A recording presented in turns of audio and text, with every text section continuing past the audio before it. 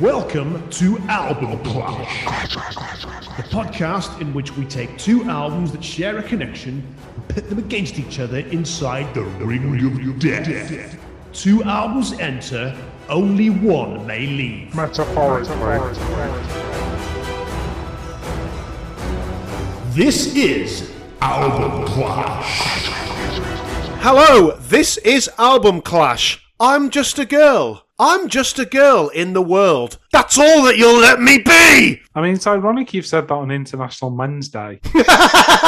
Or quite apt, as you may well see. Are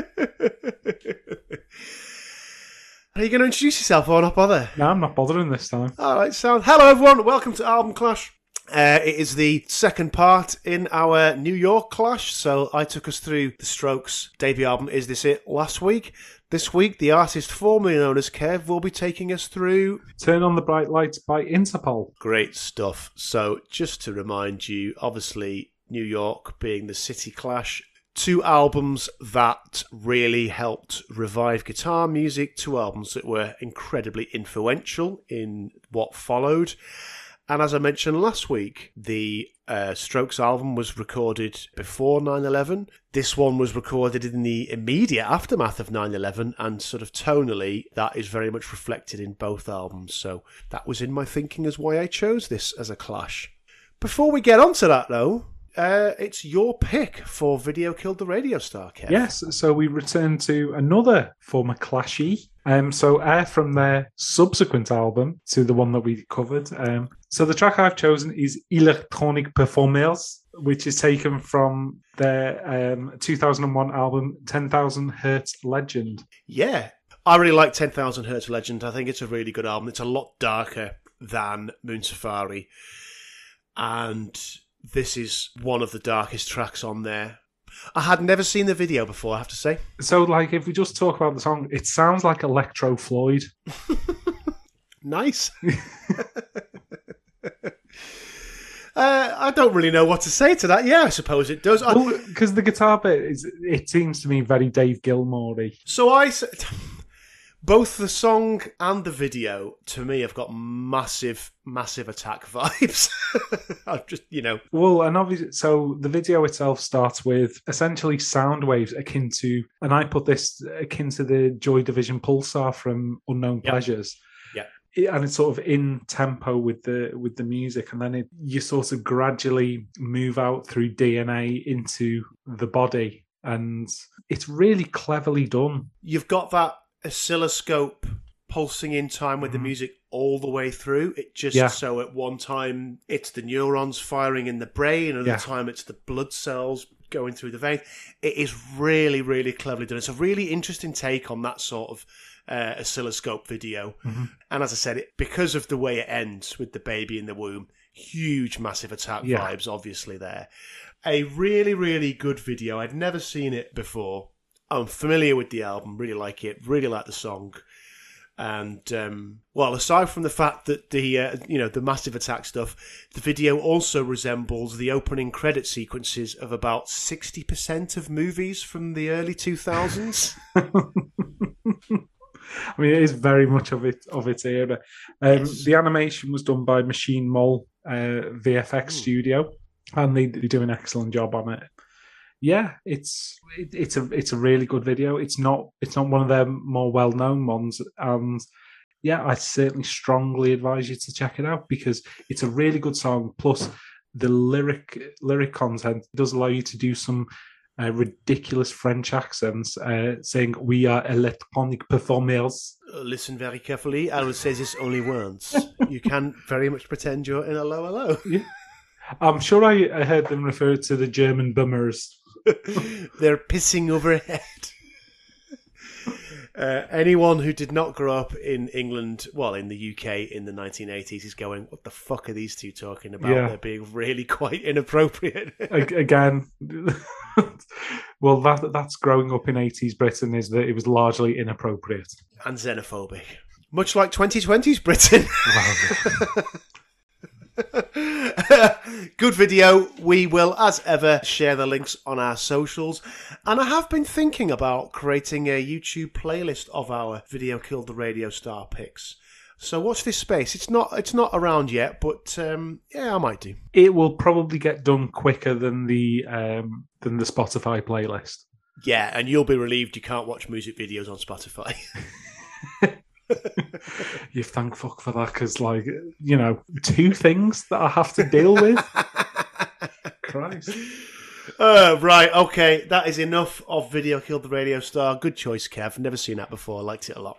Okay, so should I crack into starting to talk about Turn on the Bright Lights? Please do.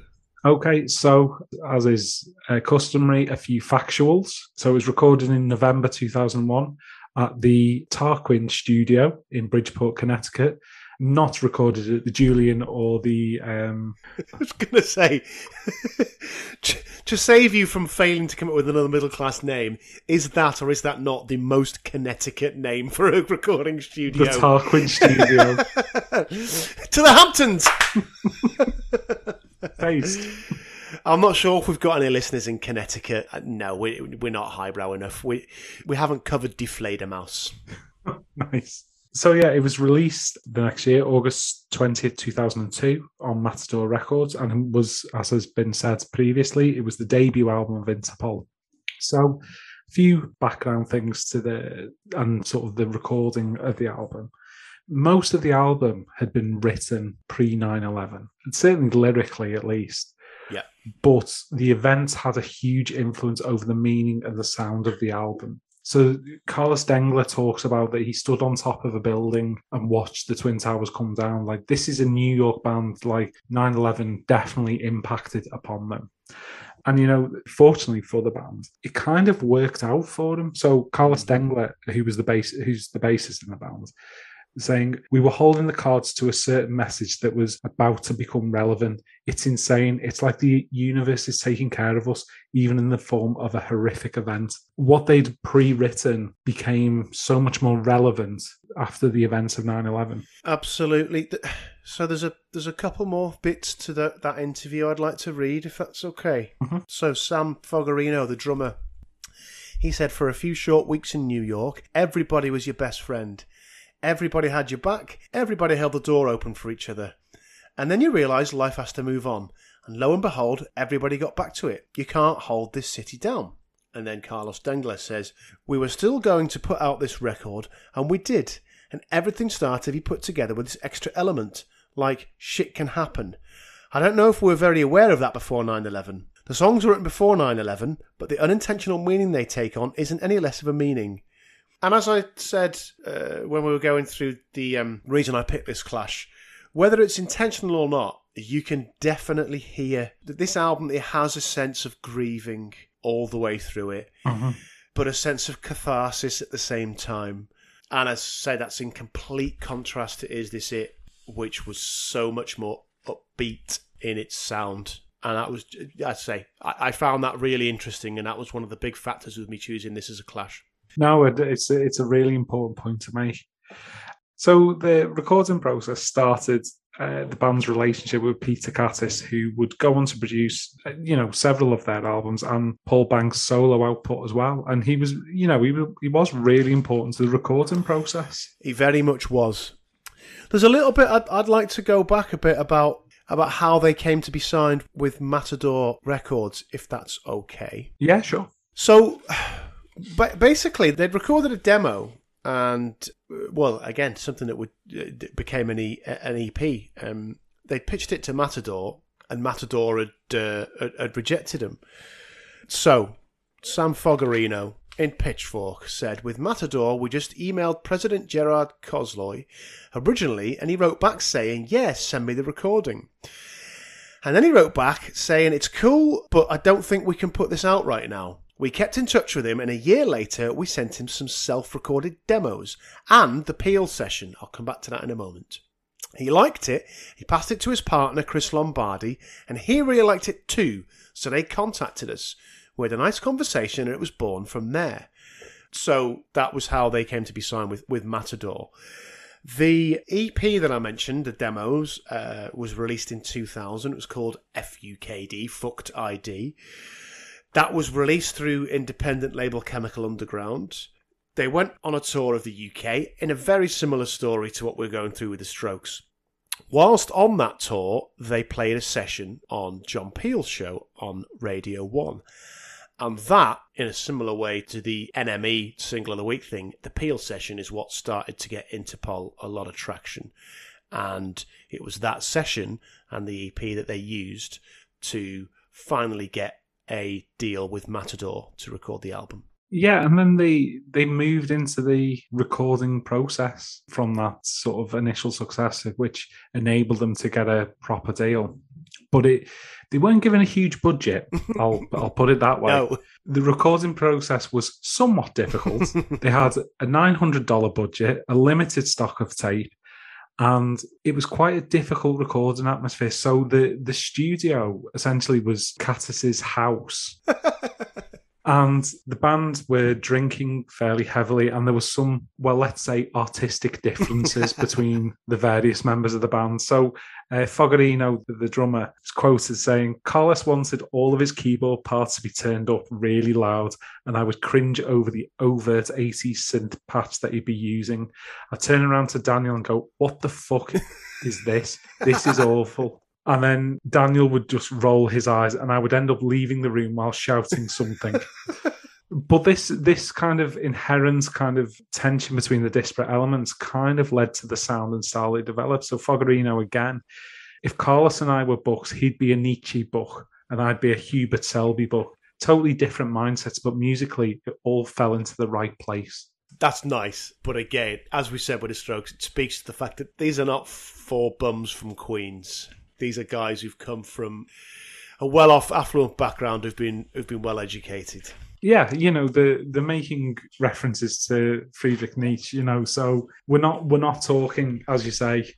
This is not the Ramones, no, or the New York Dolls talking. These are literate people from wealthy backgrounds. Yeah, indeed. But what Peter Kattis was very clear about is that despite the internal tensions in the band, despite what was going on, they turned up to the sessions with a clear idea of who and what they were and what they wanted to achieve. So Peter Kattis was quoted saying, there was something about that band that right off the bat, they had their shit together. They had that cool name, fair point, because it is a great name. They practiced and practiced. It all fell together the way a band's first record is supposed to, but normally does not. Nice. Yeah, I like that. Do you have anything more you wish to say about the recording process or anything like that?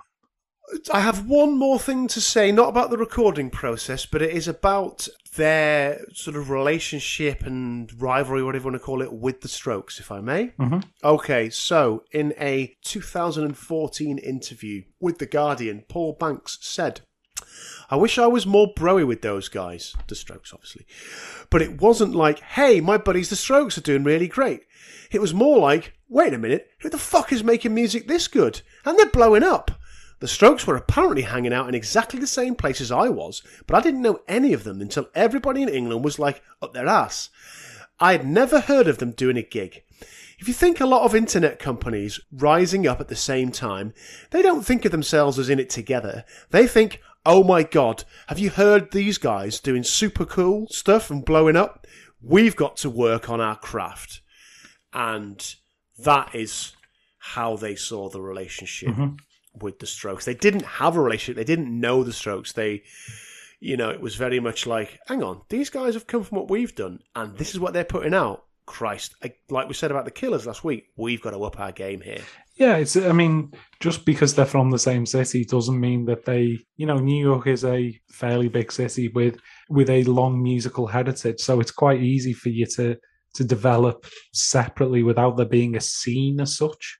You're absolutely right, although both bands were based in the East Village and played gigs at the Lunar Lounge at around the same time, so they were more geographically concentrated than you might think. However, that still doesn't mean that they're necessarily hanging out in the same bars, drinking together and all that stuff. Absolutely right. Yeah, it's we're not talking the Camden Mixer in the 90s. No, indeed. Okay, so if that's everything covered, then shall we move on to how you first came across the album? Yeah, okay.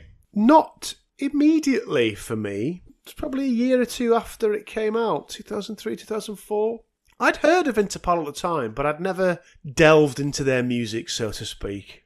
It was when a lot of their songs started being used on TV soundtracks. So 6 Feet Under is a show I was banging to at the time. They used a lot of Interpol songs on quite a number of their shows. But the one that was the real tipping point, and like this is going to sound so weird when I say it, it was Friends. Okay. So the last episode of season 9 of Friends, which is the one where Joey and Rachel kiss, in that scene, Untitled by Interpol is playing. And I just remember watching that and going, Jesus, what the fuck is that music? It's brilliant. And this is pre-Shazam. So I was going on Google and it's like, what was the song playing? Found out this is what it was. Like, right, okay, I've now heard enough of Interpol stuff. I like it all. Now's the time to explore the album. So yeah, it was a little bit after, but been a big fan ever since. How about you? So it's a funny thing. So similarly to you, I didn't get into them straight at the time. They kind of, I missed them, and I didn't pick up the Friends thing or anything like that. So I'm talking about sort of 10 years later, and Six Music had still do have a series of programs that are called The First Time with Matt Everett, and I'm pretty sure that he had Paul Banks on at some point, and obviously they played some of their songs on it, and I was like, oh yeah, I recognise that. Oh yeah, I know that. Oh, that's Interpol. Right, okay. And kind of, I'd heard them, but like they'd passed me by and I'd never really got into them. But like after I heard that, then yeah, I was sort of much more like I wanted to get in, wanted to listen to their back catalogue and sort of got into them that way. But it was much later than the initial release. I never really picked them up at the time. Okay. Well, actually, that's perhaps not a surprise when you look at the initial commercial response to the album. It wasn't an instant hit by any stretch. Yeah, it was very much a slow burn. Yeah, very much so. Okay. Should we do some artwork? So yeah, before we get into it, there's the artwork. So it's a photograph by Sean McCabe, and it's a photo of a London movie theatre screen. Mm-hmm. So I've got a quote from Sean McCabe. I'm going to parse it a little bit because there's quite a long quote. We're not talking Christgau length, but it is fairly lengthy. So it was a personal photo I'd taken about a year before I'd met them. I went to a movie theatre in London and I went to see a film. I was sitting in the front row of the theatre because the movie was all sold out and the whole theatre was red. I just took my camera out and took a photo of it. For some reason, they had these red lights on the screen waiting for the film to start. When I came home and developed it, I just loved the way it looked. So he's asked to provide an image for the album. And he said, I wanted to get them a visual because we had a deadline. The clock was ticking. I took this photograph with me and immediately everyone liked it. There's something wonderful, abstract and powerful, like the idea of the shape floating in this void. By the time I got to the meeting, I was subconsciously trying to talk them into this, but I didn't have to. Their music seemed very cinematic, so I thought of a lot of images as I listened to their album. I spent weeks listening to an unmastered copy of the album with a different track order. And the concept how I sold it to him was that their music made me think of all these images. This is a great idea for a cover because it's a blank movie screen. You can project whatever image you want onto it, and I think that's powerful. With the album being called Turn on the Bright Lights, and there's this image with these weird light things on top. If I tried to come too hard to come up with that idea, it wouldn't have worked. Brilliant. Yeah. So I think this image perfectly encompasses what lies within. Mm-hmm. It captures the mood. Well, as he's just said, really, I can't better what he's said in that quote you've read. It captures the mood of the album brilliantly. And for that reason, as much as we said last week, is a more renowned and more famous album cover, and it's a good album cover, this is better for me for that reason. So I suppose that, and this may sound quite harsh, and I'll be interested to hear your comments about it, is the difference between the two albums and the importance of this cover is more television as opposed to this album, which is much more cinematic in its scope. It has a wider angle lens. Yes, I agree. Okay. You could also say that Is This It is intentionally more striking to get your attention. It doesn't matter what lies within. It's like, we've got your attention now. Spend 15 quid on this, take it home and listen to it because it's great. Whereas this is more considered. I know the image was taken beforehand, but you've just said that Sean McCabe listened to the album and went through his personal stock of photos and chose this one as being representative, and it is representative. And so, I'm not, as well as not being a professional musician or anything like that, neither am I a photographer. So without getting into any critical details of the art itself, the fact that it is more representative of the contents of the album means, for me, I think it's the better cover. Yeah, I think, is it the better cover? I don't know. You're just a perv.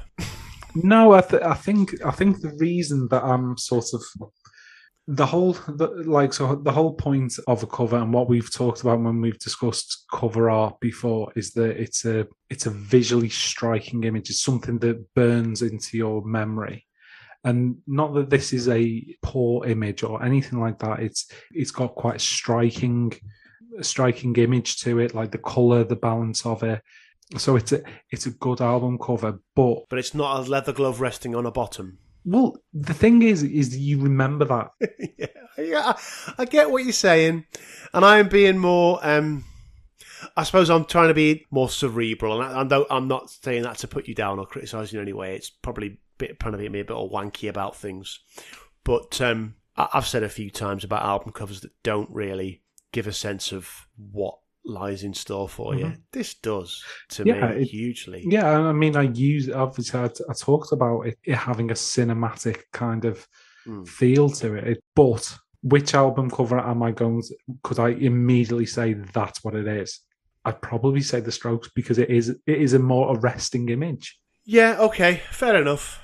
We have not discussed fonts either this week or last week. Right. We've talked a lot about the artwork. Should we talk about the songs and that? Yeah, let's get into the album, because that's essentially the good stuff. That's why you're here. Yeah. No, they're not. They're here for the font chat, and we've not really done a huge amount. No, Kev, they're here for the 80s TV chat. Okay, so we open with the song Untitled. And Daniel Kessler said that the song itself was written specifically to open their live shows, hence it was called Untitled. And fuck me, you can tell that. I can imagine like a live gig and the guitar intro starting and it sort of building up and with the bass and everything, and then the vocals coming in halfway through. Is that it feels like you're waiting for the lead singer to come on and start the album. It does work perfectly. It does work perfectly. I'm going to use this word a lot. The soundscapes that are created on this song and throughout this album, but on this song in particular, you've got, again, as I said last week a lot about the Strokes, a really simple guitar riff. It's 2 notes. But with that reverb effect on it, it sounds absolutely colossal. Then, as you said, you've got a massive, massive drum beat and a huge bass line that comes in. You're thinking, Jesus Christ, this is 4 fellas in a studio. And it sounds like they're playing an empty Carnegie Hall. The scale of the sound is just mind-blowing to me. It's huge. Yes, it is huge. As I said when I was talking about how I discovered the album, this was the song when I saw it on Friends. I mean, what a weird choice to put this song on an episode of Friends. But, okay, fine. This was the one that's like, okay, I need to listen to this album now because I've heard bits of 2 or 3 songs. This one is fucking great. Let's go. Just to use the adjectives we've used before, sinister, foreboding, menacing. It's just brilliant. What an opener. As you said, I'd love to be in a really sort of sweaty, tight arena, waiting for them to come on. Red lights on. Exactly. The lights go red, and then you just the guitar starts. You get chills. I love it. I absolutely adore it. Yeah, it's a brilliant opening track. Okay, so then we move on to the second song on the album, Obstacle 1. It was the second single from the album. So my immediate thing that I've got to say about it is that the band is, and particularly this album, there's references back to that sort of early 80s sound. You can see where the Joy Division comparisons come from, particularly on this, with Paul Banks' vocal delivery and the sound as well. It's very reminiscent of Ian Curtis. It definitely is. There is another band, not from the early 80s, that I think has influenced the sound of this song in particular. Placebo. That opening guitar riff sounds very Placebo to me. And that is a good thing. I'm a big fan of Placebo. Yeah, it's pure Brian Molko, that opening guitar riff. I heard it anyway. Okay, fair enough. As a complete aside, have you seen Brian Molko recently? Yes. Have you seen his massive tash? Yes. I'm not sure how I feel about it. No, nor me. It's very Tom Selleck. It is. Which I never expected from Brian Molko. No. You'd have thought he'd be much more sort of shit and wispy like Gary Neville.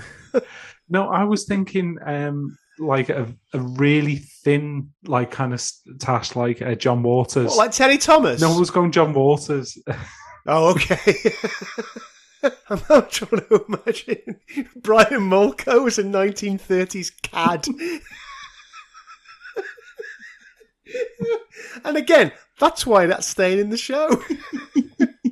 Right, I'm going to move on from Teddy Thomas. So, I mean, this song's got a fantastic layered sound, and we are going to talk about this consistently throughout discussing the album.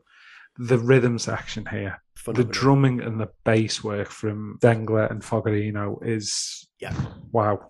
I mean, the bass in that middle eight, it's a brilliant bass line. It is a brilliant bass line. There's a couple of things. There's a couple of parts on this album, and that bit in the middle is one of them, where I can see Kings of Leon getting some inspiration from the sort of the break beats and the way the bass line comes in and out. It, calls forward to a lot of what Kings of Leon were doing, certainly on A Heartshake, Heartbreak, and whatever the third album was called, I forget. Just on the title of the song, if I may. Yeah, sure. So, obviously there is a song later on the album called Obstacle 2. This one is Obstacle 1. So, explained by Paul Banks, who said Obstacle 1 and 2 actually came from Daniel. He was working on those. I came up with the names. They were just our working titles. But everyone was like, those are great titles. We wrote Obstacle 2 first and then Obstacle 1 second. I do think it was related to the fact that for some reason we'd had a drought in our writing. We just hadn't written anything good in a couple of months. And all of a sudden we were pumping out songs. So, the obstacle being writer's block. The song itself was inspired apparently by the news story of a model who committed suicide by stabbing herself in the neck in 2001. So the lyrics say, but it's different now that I'm poor and aging. I'll never see this face again. You go stabbing yourself in the neck. It's in the way she posed. It's in the things she puts in my head. Nice and pleasant. Yeah, it's quite dark, but it works with that sort of grandiose sound and delivery and everything like that. I mean, I had a completely flippant remark that I had in my head, which I'm now going to bring up now, which has been completely undercut by the fact that not like us to do that. Yeah.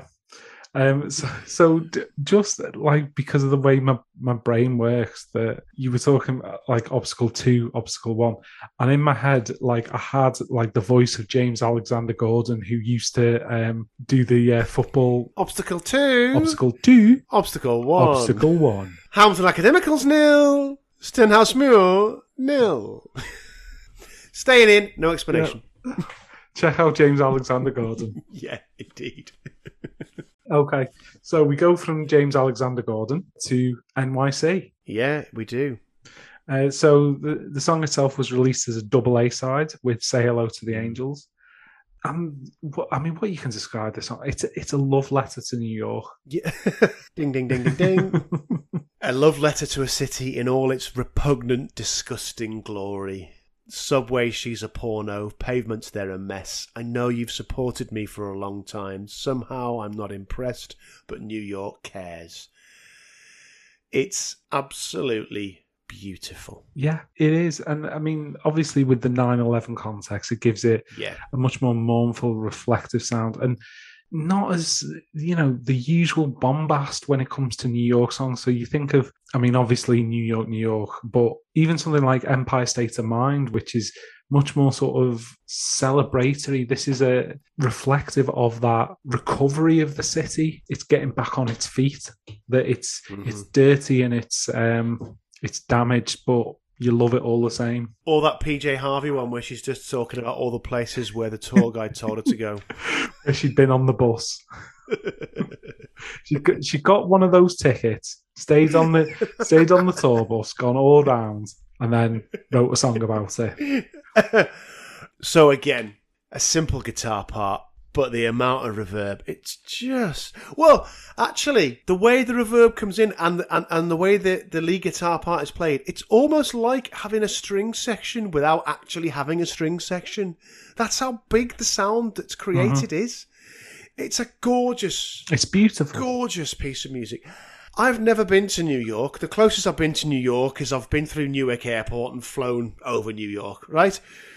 But despite that, this got me opening my heart to the city. That's how good this is. It's phenomenal piece of music. It's great, yeah. That if you were a New Yorker, that surely this would be one of your go-to songs to, because it's a beautiful tribute to the city. And again, given the context of when this song's released, of course, it's going to absolutely play to that. Exactly, and well, there's a quote I want to read to that, if you don't mind, again. So this is from the same Pitchfork article. This is Chris Lombardi, the co-president of Matador.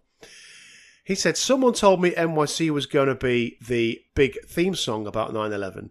It never was, and I think that's unfortunate. Bit weird, but okay. But it did become the soundtrack to that particular time. The song is about New York falling apart.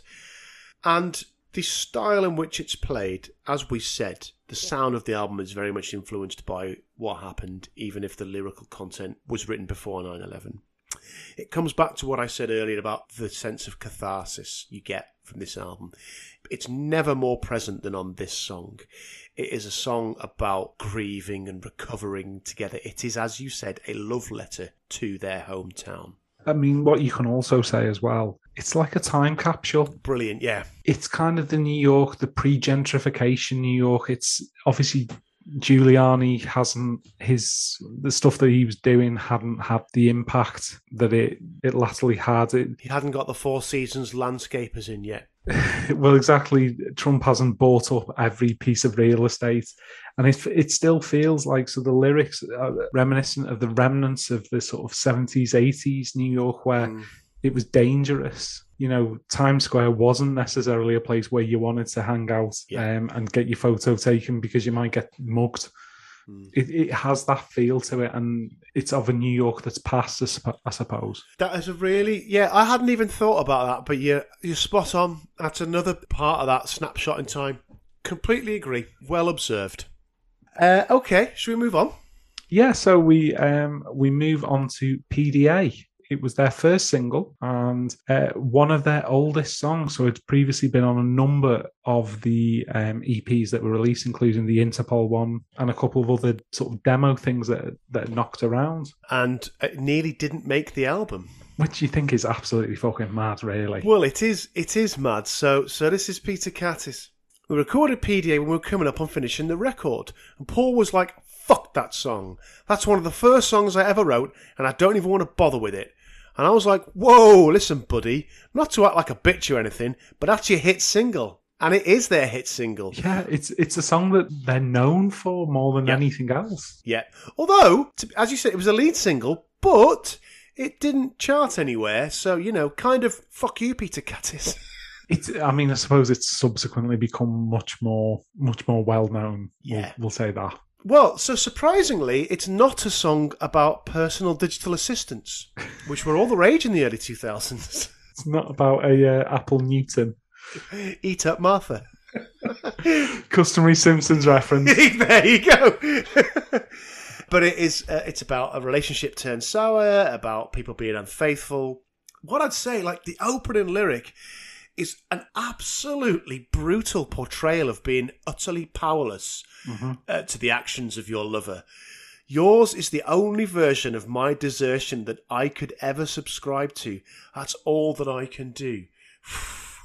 Cut my heart open and bleed me dry. Jesus Christ. I mean, Paul Banks' lyrics they're incredibly dense but they are wonderful sort of tableaus that he creates. Yeah, they are indeed. Like you said, I'm glad it ends up on the album. It deserves to be on this album. It's a great song. What I like, 4 tracks in now, you've gone slow, fast. But nothing seems out of place. It's all got that sort of sinister, menacing, brooding sense that we talked about. Mm-hmm. It's all got that huge soundscape. It's got that anthemic sound. Thank you, yes. Right. This is a band I'm going to come back to a lot, okay? Editors. And I'm going to be I like Editors, particularly the first 2 albums. I think they're both really good, okay? But you listen to a song like Munich alongside this, there's a clear influence there. Clear influence. Without question. Something I'm definitely going to return back to, much like we will return back to Editors. So fuck me, like we talked about last week about ending songs. Just, we're going to stop, that's it. These have a different approach, but fuck me, they can end a song. Oh God, yeah. This song has a fucking great ending. It does, absolutely. Yeah, really, really good. There's one more thing I want to say. Okay. Who the hell has got 200 couches where you can sleep tight? Like, is he married to the fucking owner of DFS? No, because each one of those couches is on sale. And also DFS sell beds as well, to be fair. So, although, in fairness, shopping at DFS and generally shopping for sofas is something of a grim rite. Because, like, much as I love a sofa, like, it's fucking boring buying a sofa in it. Oh, this one's comfy. This one. Oh, this one's comfy. This is also comfy. Oh, it's what materials are available in? All of them. What colours? All of them. Why am I here? I'm here because I have to sit down to test it. Just pick the fucking sofa you want and let's go and never come back. As long as it doesn't have a quindenza. What? Do you know what? I'm not even 100% sure myself. I just heard the word before. I'm going to do this. That's what my fucking 12-year-old son does. Like an ottoman. Oh, fucking hell, yeah. Like, well, they're more at the end of beds than sofas. Yeah. It's a chaise longue that you get on a corner sofa, and I'm all for them. Anywhere I can stretch my legs out, I'm banging to that. So a credenza is apparently a dining room sideboard. So the context was absolutely nothing. So, that may take a cut. I'll decide that. Thank you very much. PDA is a really, really good song. Yeah. And I am glad that Peter Kattis told Paul Banks to do one. Well, as we said in our previous clash, sometimes the producer or the record company is correct. Absolutely right. Okay, so then we move on to Say Hello to the Angels, which, as we mentioned before, was part of a double A side. So, the opening to this song, do you know what I noted down? Mm-hmm. Ballroom Blitz. Yes! Oh my God, yes! That's the second time we've brought the sweet up on Album Clash. I mean, can we just say, aside, Ballroom Blitz, absolute banger. It's a fucking belter, that song. Yes, Ballroom Blitz. Also, it is the most Strokes sounding song on the record, with the drum rhythm, the guitar part that comes in after that opening bit. But in the verse, both with the sort of jangly guitar chords, but also the way that Paul Banks sings it, very Smiths. Hive mind.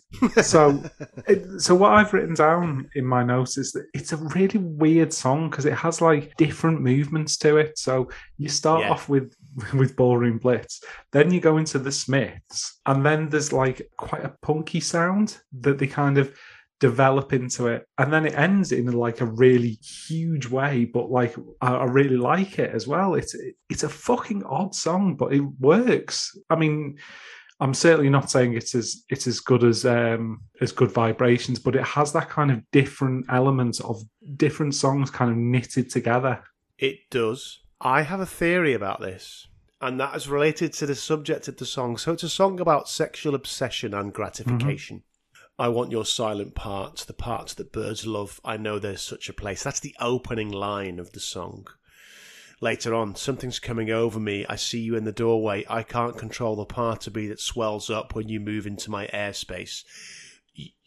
It's pretty hard to mistake the subject matter there, you know. I mean, clearly that's about being stuck in a decompression chamber.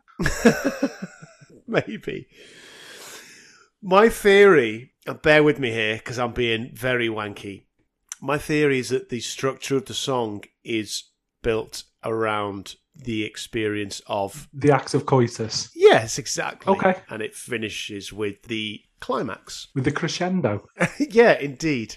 I have no quotes, unusually for me, from any of the band members or the production team to corroborate my theory. It is purely my theory, but given the opening line, that is what I got from that. I mean, certainly it's not an outlandish theory, I'll say that. No, exactly. But I really like it.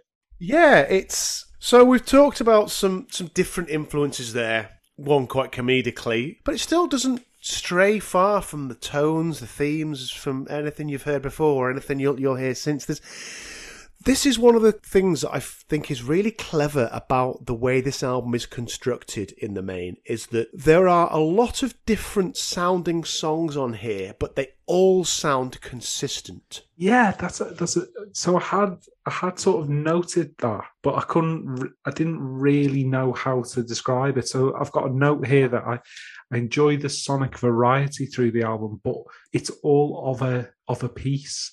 I can't remember, what was the album that we had that had the Indian song on it? That was Elastica. Yeah, which sounded like as though it had been dropped in from another album. There's different things happening on here, but it all sounds part of the piece, really. Yeah, exactly that. 5 tracks in, so we're nearly halfway. All killer so far. Lovely time.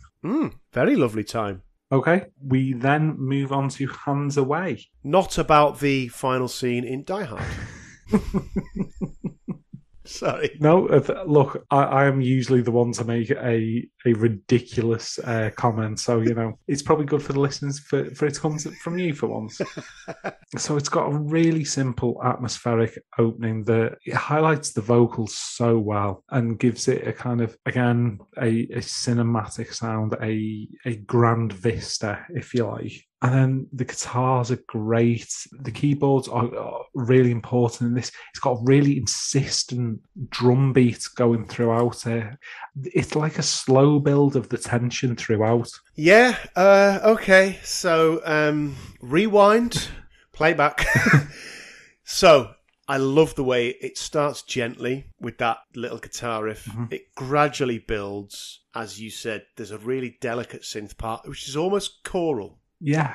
There's a subtlety and a depth to that, which I really like. I can see a direct line from the way this song sounds, tracing forward to some of public service broadcasting, certainly their earlier stuff. It's really intimate, this song. I really like that intimacy, that closeness, but still that grand soundscape. That doesn't really make sense. It's a bit of an oxymoron, but I know what I mean. In terms of what it's about, so as quoted on Genius.com, Paul Banks said, it's so absurdist, it's an almost dreamy snapshot of a scenario that involves homosexuality, like bondage and some weird sexual partnership, which at the time I felt was very radical as a lyrical context for a rock song. I mean, he's clearly never heard Relax if he thought that was radical. If that's the case, he's not heard a lot of 70s output. No. there wasn't really hiding much on this. That's fair. I'm a big fan of this. It starts out as something and then just builds gradually into something much bigger, and yeah, it's great. It is. It's really good. I haven't got anything more to say about it. Okay, then let's move on. So then we go on to Obstacle 2. Obstacle 2, Clearances 1. So on this is where I noted down, you can see the clear influence this had on editors. Oh, yeah. Tom Smith from Editors, his vocal performances were definitely influenced by Paul Banks here. I love how he performs this song. I think it's a phenomenal vocal performance. Yeah, I agree. There's a torment in the way he sings it. It's tortured. Yeah. I think, I'll come on to the lyrics in a moment. Sonically, I think the opening of this follows on really, really well from the ending of Hands Away. They could almost be the same track. I have some issues with track ordering later on, but not here. I think that is a really clever placement, actually. You've got, in the second verse, I think it is, you've almost got two dueling vocal tracks singing over each other that I really, really like. And again, you've got that huge reverb again. Like I said, they're playing in Carnegie Hall, but it's empty and it's just huge. It's really strong. Really like it. Yeah, it's great, and there's so much that's interesting that's going on throughout this song. It's an album that constantly surprises you and constantly gives you something else to think about. It does indeed. You talked earlier about the sort of vocal depth in Paul Banks's lyrics, and I think that's really prevalent here. Oh, yeah. It's about being willing to change and become a better person for someone you love and someone you want to be with. I feel like love is in the kitchen with a culinary eye. I think he's making something special and I'm smart enough to try. If you can fix me up, girl, you'll go a long way. It's not literal by any stretch of the imagination, but it's like he's saying there's a chance for something really special here, but I need your help. Really clever, really, really clever lyrics. Yeah, it's so well put together, like everything that's going on. It's great. Like, I haven't really got anything more I can say about it.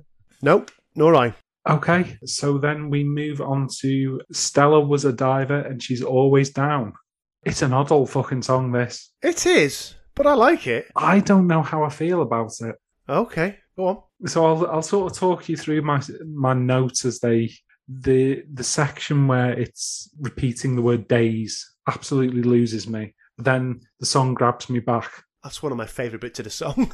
So it grabs me back when it changes, and then the Stella section loses me, and then I'm pulled back in. And yeah, I've no idea what I think about it, because there's bits of it that lose me, and then there's bits of it that I think are absolutely phenomenal, and I've no idea. Okay, so in terms of the performances of the band, I think this is Sam Fogarino's standout song.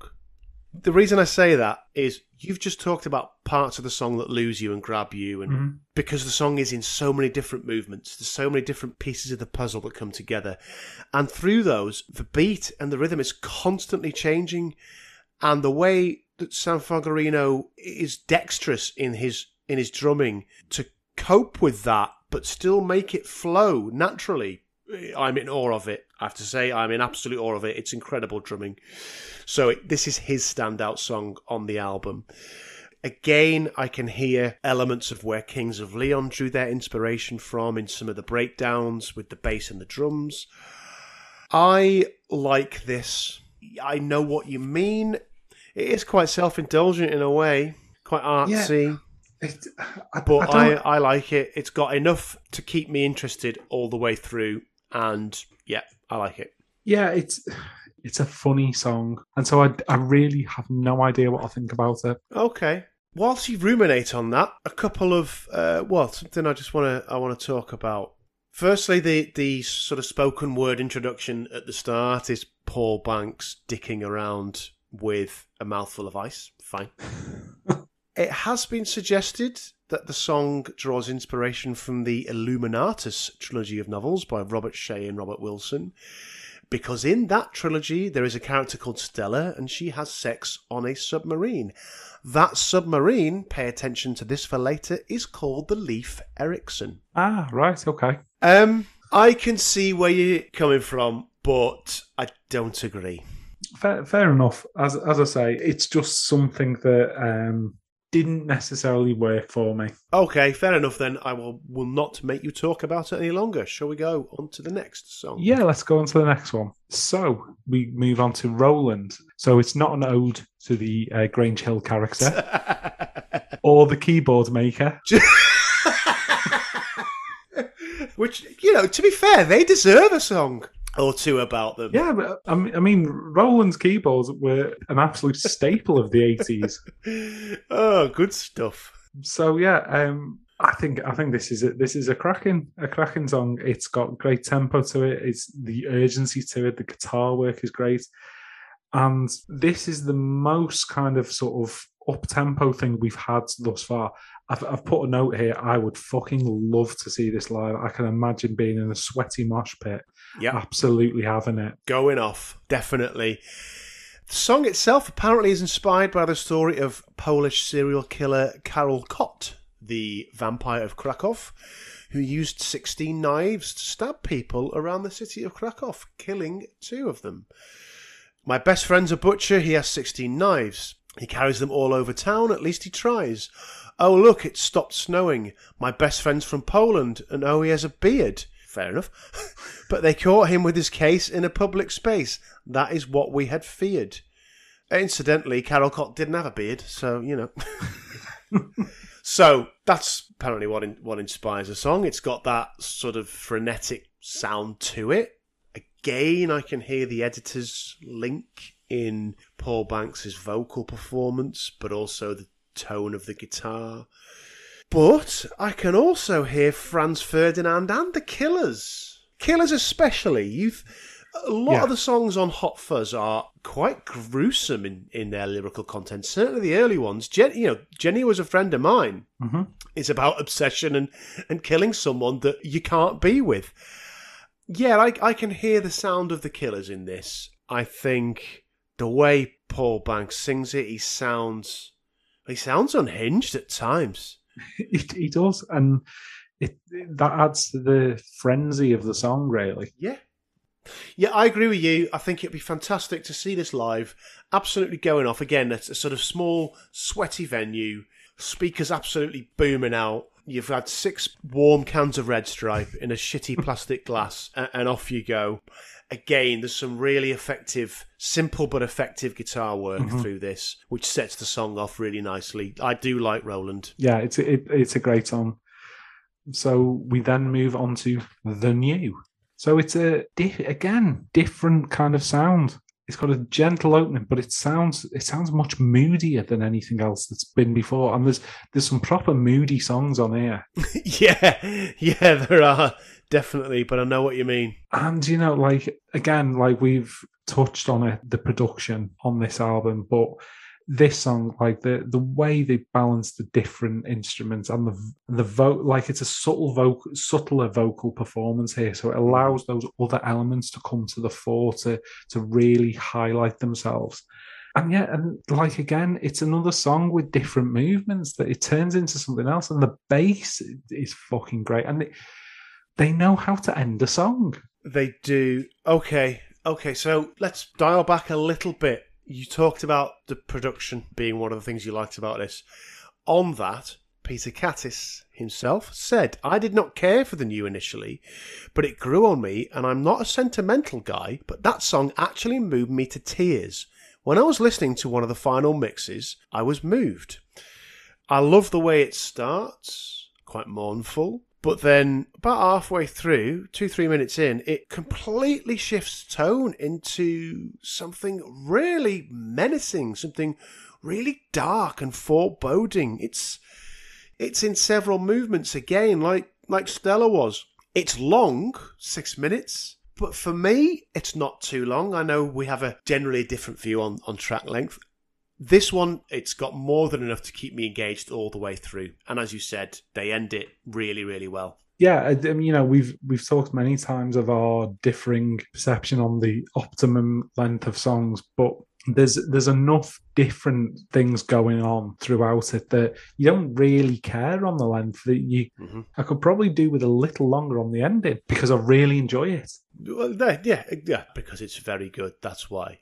Yeah, big fan of The New. Yeah, and so we reached the end of the album, and we finish up with Leif Erikson, and obviously you've made reference to the name earlier on. Yes, so this we've made this a joke a few times before, but this genuinely isn't about the Icelandic explorer Leif Erikson, who was the first person to explore the Americas. Yes, before Christopher Columbus. Do your research. It's all on Google. But yeah, about the name of the submarine in the Illuminatus trilogy.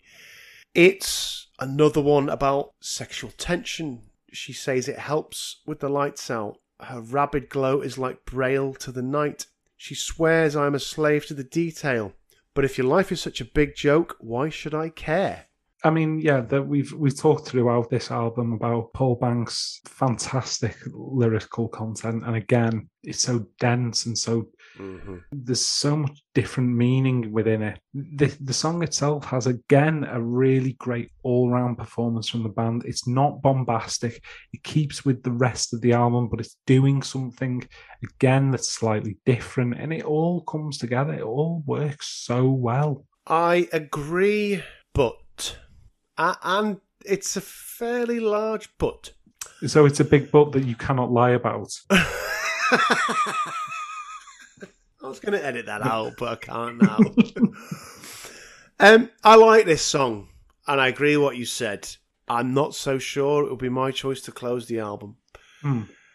I think if you swap this around with the new, or even switched it around with NYC, End on a More Hopeful Air, for example, then I'd feel better. It's a really, really odd choice as the closing track for the album. I get your point because it's not an uplifting song. It isn't something that leads you away from the album feeling invigorated, lifted, whatever epithet you want to use. Yeah, I get that point. I don't think it's a bad choice, but I know what you're saying, that it leaves you with a moodiness. See, I do think it's a bad choice. I do feel more strongly about this than you. It's a bad choice because the song doesn't stand apart from anything else on the album. And there are other tracks that would more obviously lend themselves to being the closing track that do stand apart from other things on the album. It's not epic sounding.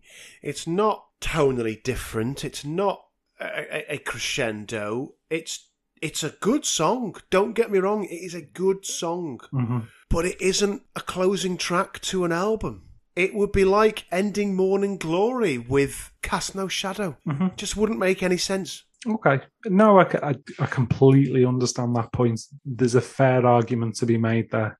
I feel I've spoken so glowingly about everything so far. I almost feel bad ending on a negative note, but it always has left that slightly, not bitter taste in the mouth, but that slight feeling of, oh, so close. You know what I mean? Well, at least it's not what we had in our previous clash where one of the albums left you viscerally angry. Well, that's true. Yeah, we are nowhere near Starship levels, guys. Nothing like that. You know, we've taken a step forward at least. We've made progress. This is good talking. Good talking. And to be clear, I'm not advocating for this song being removed from the album. It deserves its place on the album because it is equally as strong as many of the tracks on there. But it's not a standout, and if it was swapped in order with even just the previous track, I think I'd be a lot happier about it. I think it's a legitimate point. I don't necessarily feel it as strongly as you, but there's a point there. So this is good. This, both this week and last week, we've actually had some genuine debate, some genuine clash. It's very unusual for us. We need to get away from this because, I know the IP is that we actually clash, but the reality of it is that it's very much album loving. We should just call this album comparison. Two albums enter the ring of discussion. And one leaves slightly chastened. Hours later. Yeah, many hours later. Okay. Should we move on to reviews and I suppose the legacy of the album? Yeah, let's do that. Okay, so considering the sales that we talked about when we did the Top Drums were not great, the critical reception was largely positive across the board. Yeah. So Michael, and I do apologise to him whether if I mispronounce his surname, Chamay of the Austin Chronicle. So it described the album as having melodic Peter Hook bass lines, the divine shoegaze textures of My Bloody Valentine, and a singer who's a dead ringer for Ian Curtis. Rob Sheffield in the Rolling Stone said their sleek, melancholy sound is a thing of glacial beauty. Yeah, I've got a lot more from that Rob Sheffield review, if you don't mind, and I've got some words to say about it, actually. Yeah, sure. He also said, like many of other New York indie bands, these well-dressed young men are bewitched by classic British art fucks such as Echo and the Bunnymen and Joy Division. Art fucks? As well as Ride and the Smiths. Interpol's sleek, melancholy sound is a thing of glacial beauty, as you just said. In their greatest song, Obstacle 1, these guys can't even decide which Joy Division song they're trying to bite, beginning with She's Lost Control and segueing into Dissolver, but accidentally coming up with a brilliant new tune of their own. With gems such as PDA, Roland, and the fabulously titled Stella Was a Diver and She Was Always Down, Interpol make head music as impeccably tailored as their Dolce & Gabbana suits. I think that is unnecessarily sarcastic. So in one hand you dismiss the Joy Division comparison out of hand, but in the very next sentence you double down on it. I think you've sort of contradicted yourself there, Rob, to be honest with you. Yeah, and the scoring that it eventually received is kind of redolent of the equivacy that they eventually came down on, that they sort of liked it but sort of don't. Yep. Eric Carr in Pitchfork described it as one of the most strikingly passionate records I've heard this year. So, as I say, largely the reviews were positive. There were some voices against it, and there is one notable voice of dissent. Who could that be? I'm sensing you would like me to tell us what Nobby McGee thought of the album, Kev. I think we should. Right, okay. What did Robert Christgau think? So again, he was, as I said last week, he was at large at this time in the Village Voice, wreaking his havoc. So, he named the album his Dud of the Month, and he wrote, "They bitch because everyone compares them to Joy Division, and they're right. It's way too kind. And I say that as someone who thanks Ian Curtis for making New Order possible." I mean, let's stop for a second. Fucking wow.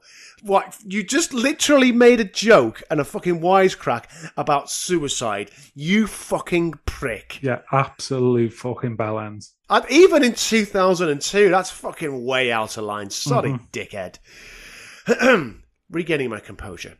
Joy Division struggled against depression rather than flaunting it, much less wearing it like a designer suit. What's truly depressing is that these fops tweak the nostalgia of young adults who cherish indistinct memories of much worse bands than Joy Division, every one of them English. Bauhaus, Ultravox, Visage, Spandau Ballet, Tears for Fears. At a critical moment in consciousness, they exemplify and counsel disengagement, self-seeking, a luxurious cynicism. Fuck you! Okay, so let's just even talk about the list of bands that he's linked them with. Visage, maybe. In what way do Interpol sound anything like Visage or fucking Spandau Ballet? No, so I was gonna get onto the Spandau Ballet and Tears for Fears stuff. Visage is that sort of slightly Bowie Berlin influenced kind of thing. Like it's at a stretch, and same with the Bauhaus stuff. Like it's a fucking stretch, but okay. I can see the Bauhaus one at least. I can stretch to Visage. Fucking Spandau Ballet. Like, what the fuck are you talking about? Like, this does not sound like true. I honestly reckon he's just got out his My First Compendium of British 80s Bands book. Yeah. I mean, like, why don't you throw Sieg Sieg Sputnik in? The Thompson twins. Sonia. Go on. Lash her in, because... Exactly. Mel and Kim.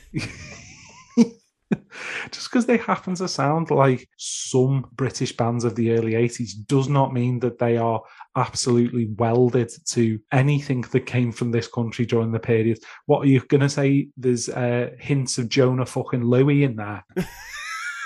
Stop the cavalry, Kev. If I'm in the kitchen of parties. I can't get past the fucking I thank Ian Curtis for making new order bots. Fucking hell, lad. What the hell is wrong with you? So whatever criticism that he has to make of the album, and I mean his critiques are very rarely useful or, in fact, coherent. They are largely oblique. He's lost all right to even fucking continue the review after the Ian Curtis line, as far as I'm concerned. Agreed. But it's not the first time he's disgraced himself in our eyes. Let's not even go to non-skate. Well, and the fucking monkey spawn thing with Public Enemy. Oh, Jesus, yeah. I forgot all about that. All right, should we talk about some legacy? Yeah, let's move on.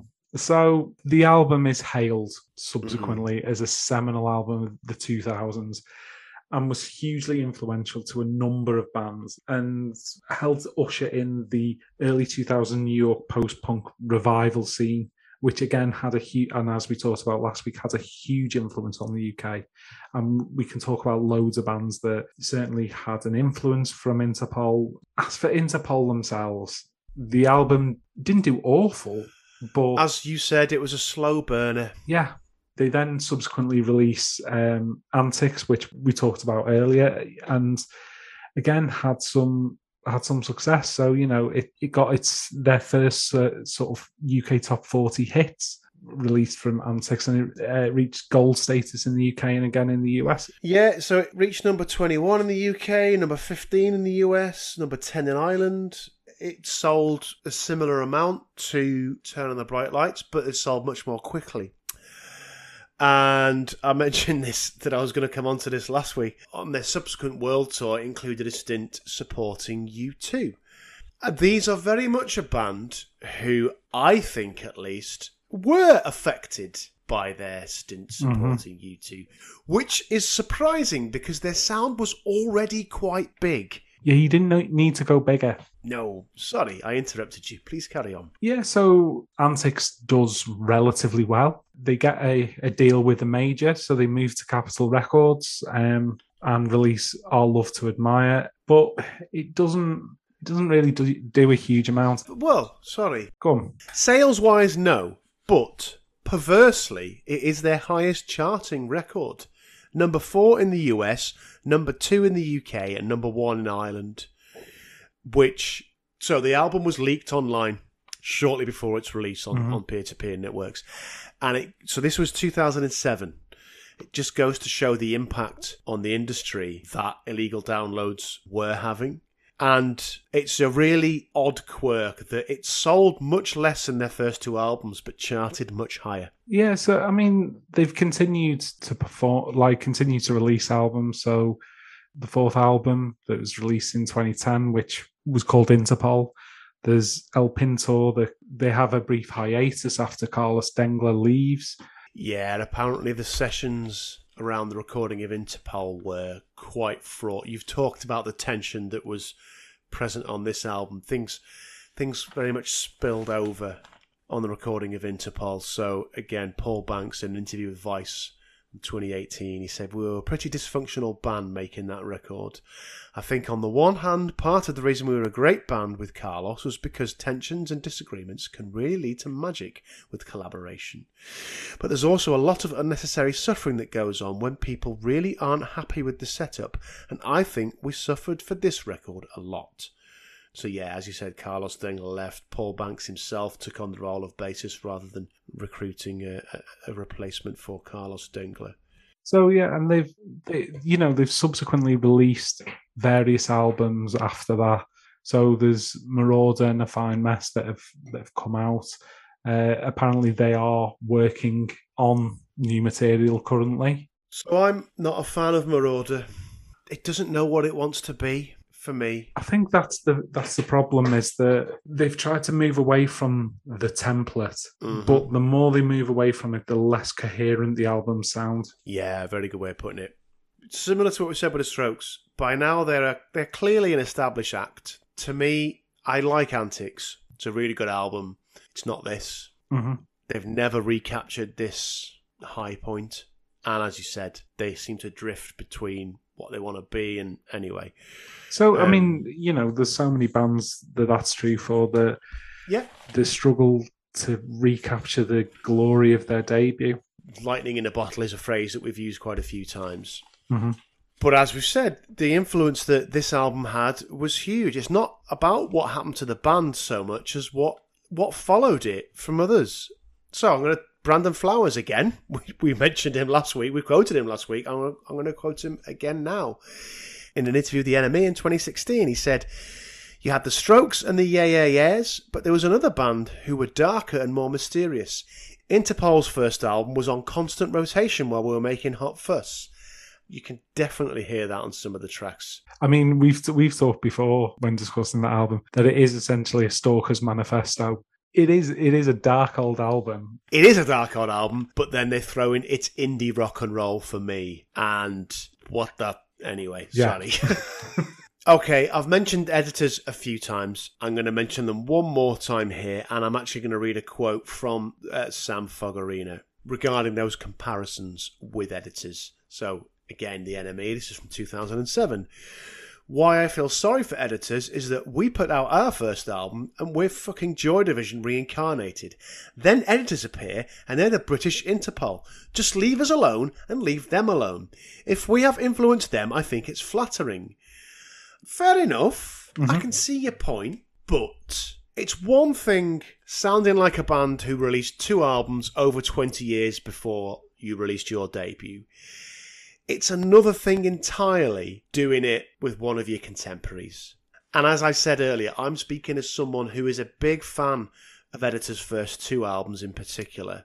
So I'm not criticising Editors. I do like them.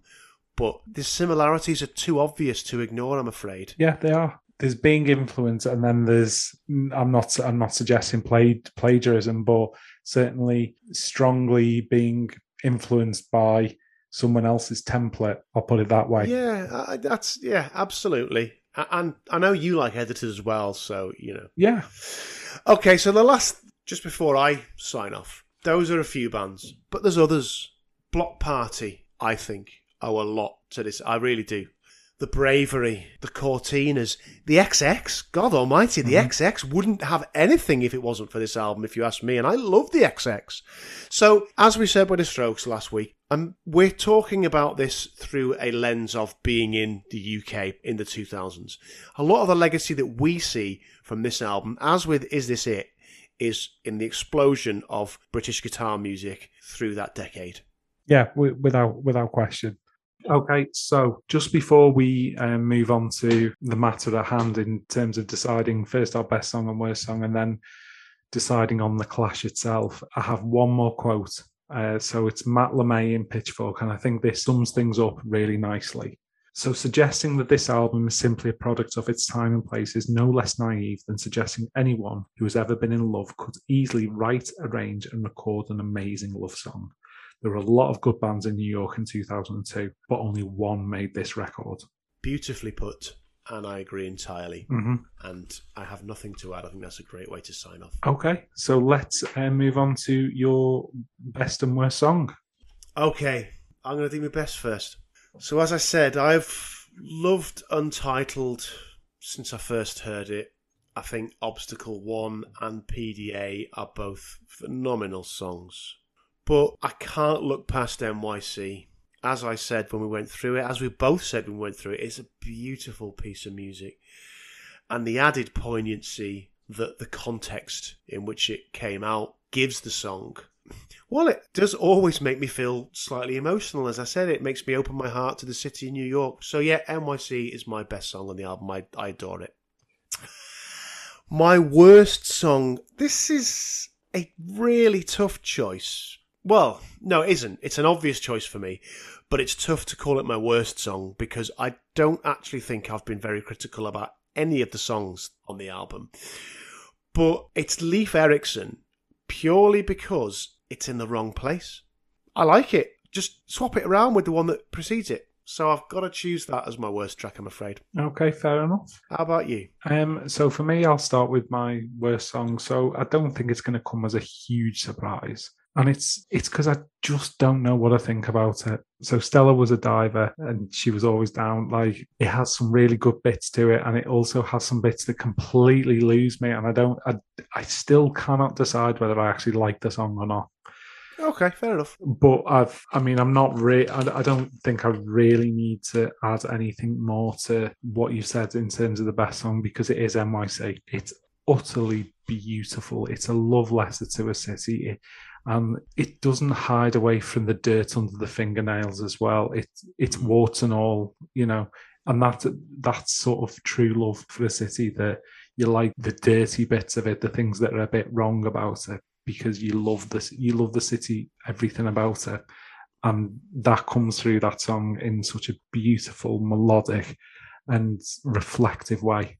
Yeah, really well put. Okay, I guess it's time to get down to brass tacks and score these two albums. I think it is.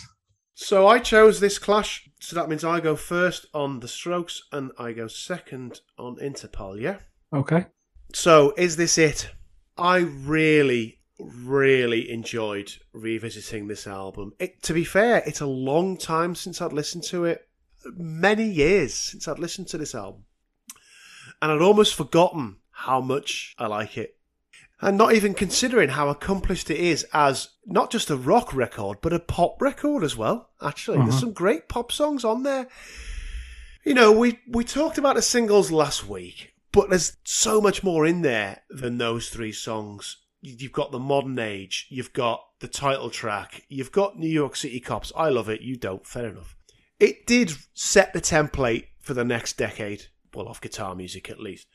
For better and for worse, I do admit that. For every Arctic Monkeys, there's a Fratellis. So, it's a classic. Becoming reacquainted with it was like meeting up again with a former best friend who you've lost touch with and you've not seen for 20 years, and you fall straight back into that groove. You know what I mean? Yeah, definitely. Like you've never been apart. That's what listening to this album was. So, with all that considered, I'm going to go 8.5 on Is This It? I really, really like it. Okay. So, it's a wonderful piece of work. And as you said, I think you've put it in a beautiful way, that it is like meeting up with an old friend, because it's an album that I hadn't listened to for a while. I will hold my hand up as well. And yeah, that rush of excitement when The Modern Age kicks in, and everything about it, and just the ride that you go on, and it's full octane, and like since my first initial listen, I've had various elements of the songs stuck in my head all week, and that can be no bad thing. That shows you that it's certainly done its trick. Mm-hmm. Yeah, it's a brilliant piece of work, and unfortunately for them, they were never going to recapture that, because it's an almost flawless album. It's not flawless. I've got my difficulties with songs. You disagree about that one, but there are elements about the album that you don't think are perfect either. So it's a 9. It's a 9 out of 10. Okay. So what does that give it? That 17.5? 17.5. 17.5. It's a good score. I thought about a 9, and I could have given it a 9 very easily, but I didn't. 8.5 is what I gave it. Okay. So 17.5 is what Turn on the Bright Lights has to beat. You go first. So, a very different album. It has a huge sound to it. It does so many interesting things musically.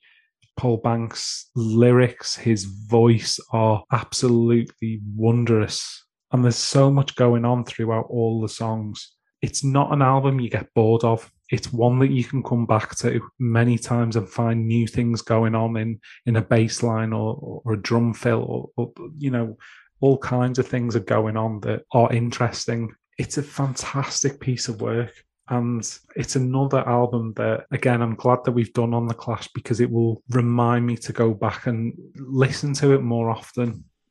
I can't split the two of them. It's not perfect, but it's not far off. So it is a 9 out of 10 as well for me. Oh, God. Okay, you have given me quite the challenge here, Kev. I agree with much of what you've said. So I'm going to try not to repeat and reiterate it. It's breathtaking. Even 20 years or, nearly 20 years after its release, it's breathtaking, this album. Much like Is This It, its influence adds to its appeal. I really like dark, sinister, brooding music, and so this being all of those things, this is all up in my business, so to speak. Every song is remarkable for its simplicity, but the way those simplistic elements meld together to create just lush, atmospheric soundscapes. This is a really tough choice for me. I am going to split the two of them. I am going to give this a 9 out of 10 as well. Wow. I love both of these albums, and it's a personal choice. If you said hand on heart, why do you think Turn on the Bright Lights is better than Is This It? I can't give you a scientific reason. I just prefer it a tiny bit. Okay. And that's all I can say, I'm afraid. So this gets 18, so by half a point, Interpol have won. Fair enough. A worthy victor. It is a worthy victor, and I feel bad for the Strokes. And to be honest, when I decided on The Clash, I thought it would go the other way. Mm-hmm. So did I. But no. As I said, I can't give you any reason other than it's a personal choice. But it's damn close. If I could have been so pedantic as to say, well, I'm going to give the Strokes 8 3/4. You know what I mean? It's that close. It's a fucking Rizzler paper between the two of them. Mm-hmm. But I'm going to have to come down on Interpol because it makes me feel all the feels. Fair enough. Okay. Our victor this week, the winner in the Ring of Death, is Interpol's Turn on the Bright Lights. It is indeed. Well done to Interpol. You may have been absolutely creamed last week in Top Trumps, but you have won the one true accolade, and you should feel very proud of yourselves for doing so. Maybe you should add that to the wiki. Winner done. And you know what? I'm going to start doing this on every album. Yeah, all right, sound. Okay, Kev, what are we doing next? It's your choice. So we are going to move away from our city season. We will return at some point, and I did have a cracking one in my back pocket, but we are entering the festive season, and it only seems right for us to do a Christmas clash. Yeah! So we are going to do the daddies of them all. Oh, go on. So we pit A Christmas Gift for You from Phil Spector versus A Motown Christmas. Oh, wow. Okay, good. Yeah, I mean, as I said, it's Christmas, so we have to do something. And so I will be taking us through Phil Spector, correct? Yeah, that's right. And I will be doing the later Motown Christmas compilation album. Great stuff. I mean, I think this is one where background and stuff probably won't take so long. We'll just be getting into it. But yeah, I mean, particularly for the Motown one, because there's a lot of songs on that. Yeah, there are. Good. So if you're not into Christmas, then soz, but we are. Yeah. Also, I think it's worth saying, and we don't yet know exactly when we're going to do it, so when it'll come out, but we are planning to do another bonus episode around Christmas of our favourite Christmas songs, and we're hoping to have a couple of guests on that episode as well. Yeah, so it should be good. We will certainly consider some obvious ones and hopefully some more obscure ones. Indeed, we will. So yeah, we'll hopefully give you more details on next week's show about that. But yeah, before then, Kev, how can people keep in touch with the show? So if you want to see one of your potential musical heroes look like Charlie Manson messing about with nunchucks in a sped up way for no fucking reason, then you might go to, yet again, Ian Brown's Twitter. Please don't go there. It's full of fucking nut stuff. Don't go there, guys. Don't. But if you are on Twitter, you may also check us out at Clash Album. If you like quality, carefully curated content, which is not that easy to say, then you can go to our Insta and check that out. Or if you are resolutely old school, as ever, you can send us an email to albumclash@gmail.com. Boom! Very enjoyable, that. Yeah, we will definitely return to musical cities. in time, although perhaps not immediately after Christmas, because I've got something else in mind. Yeah, I think we may have another season in our back pockets. But yeah, I've really enjoyed Musical Cities, so we're definitely going to do this again at some point. Guys, thank you for listening as always. Really appreciate it. Get in touch, leave a rating, leave a review, subscribe, tell your mates. Tell us what you want us to cover. Tell us what your favourite Christmas songs are. Tell us what your favourite Christmas albums are. Tell us to fuck off because you're sick of Christmas being rammed down your throats. All that stuff. So as we end our city season, we're in New York. It's Christmas. We're going to go to the Rockefeller Center. Skate around, and are we going to ask Donald Trump for directions to the Rockefeller Center? No, I'm going to kick him in the balls. Good stuff. An opportunity missed by Macaulay Culkin. Definitely. Right. I think it's time to go. It's late. So, a reminder, next week's show, I'll be taking us through A Christmas Gift to You from Phil Spector. In 2 weeks' time, Kev, you'll be going through A Motown Christmas. And we'll have a lovely old time. Until then, party on, Wayne. Party on, Garth. I've been Tim. Take care now. Ta-da. I've been Kev. Have a good one. Ta-da.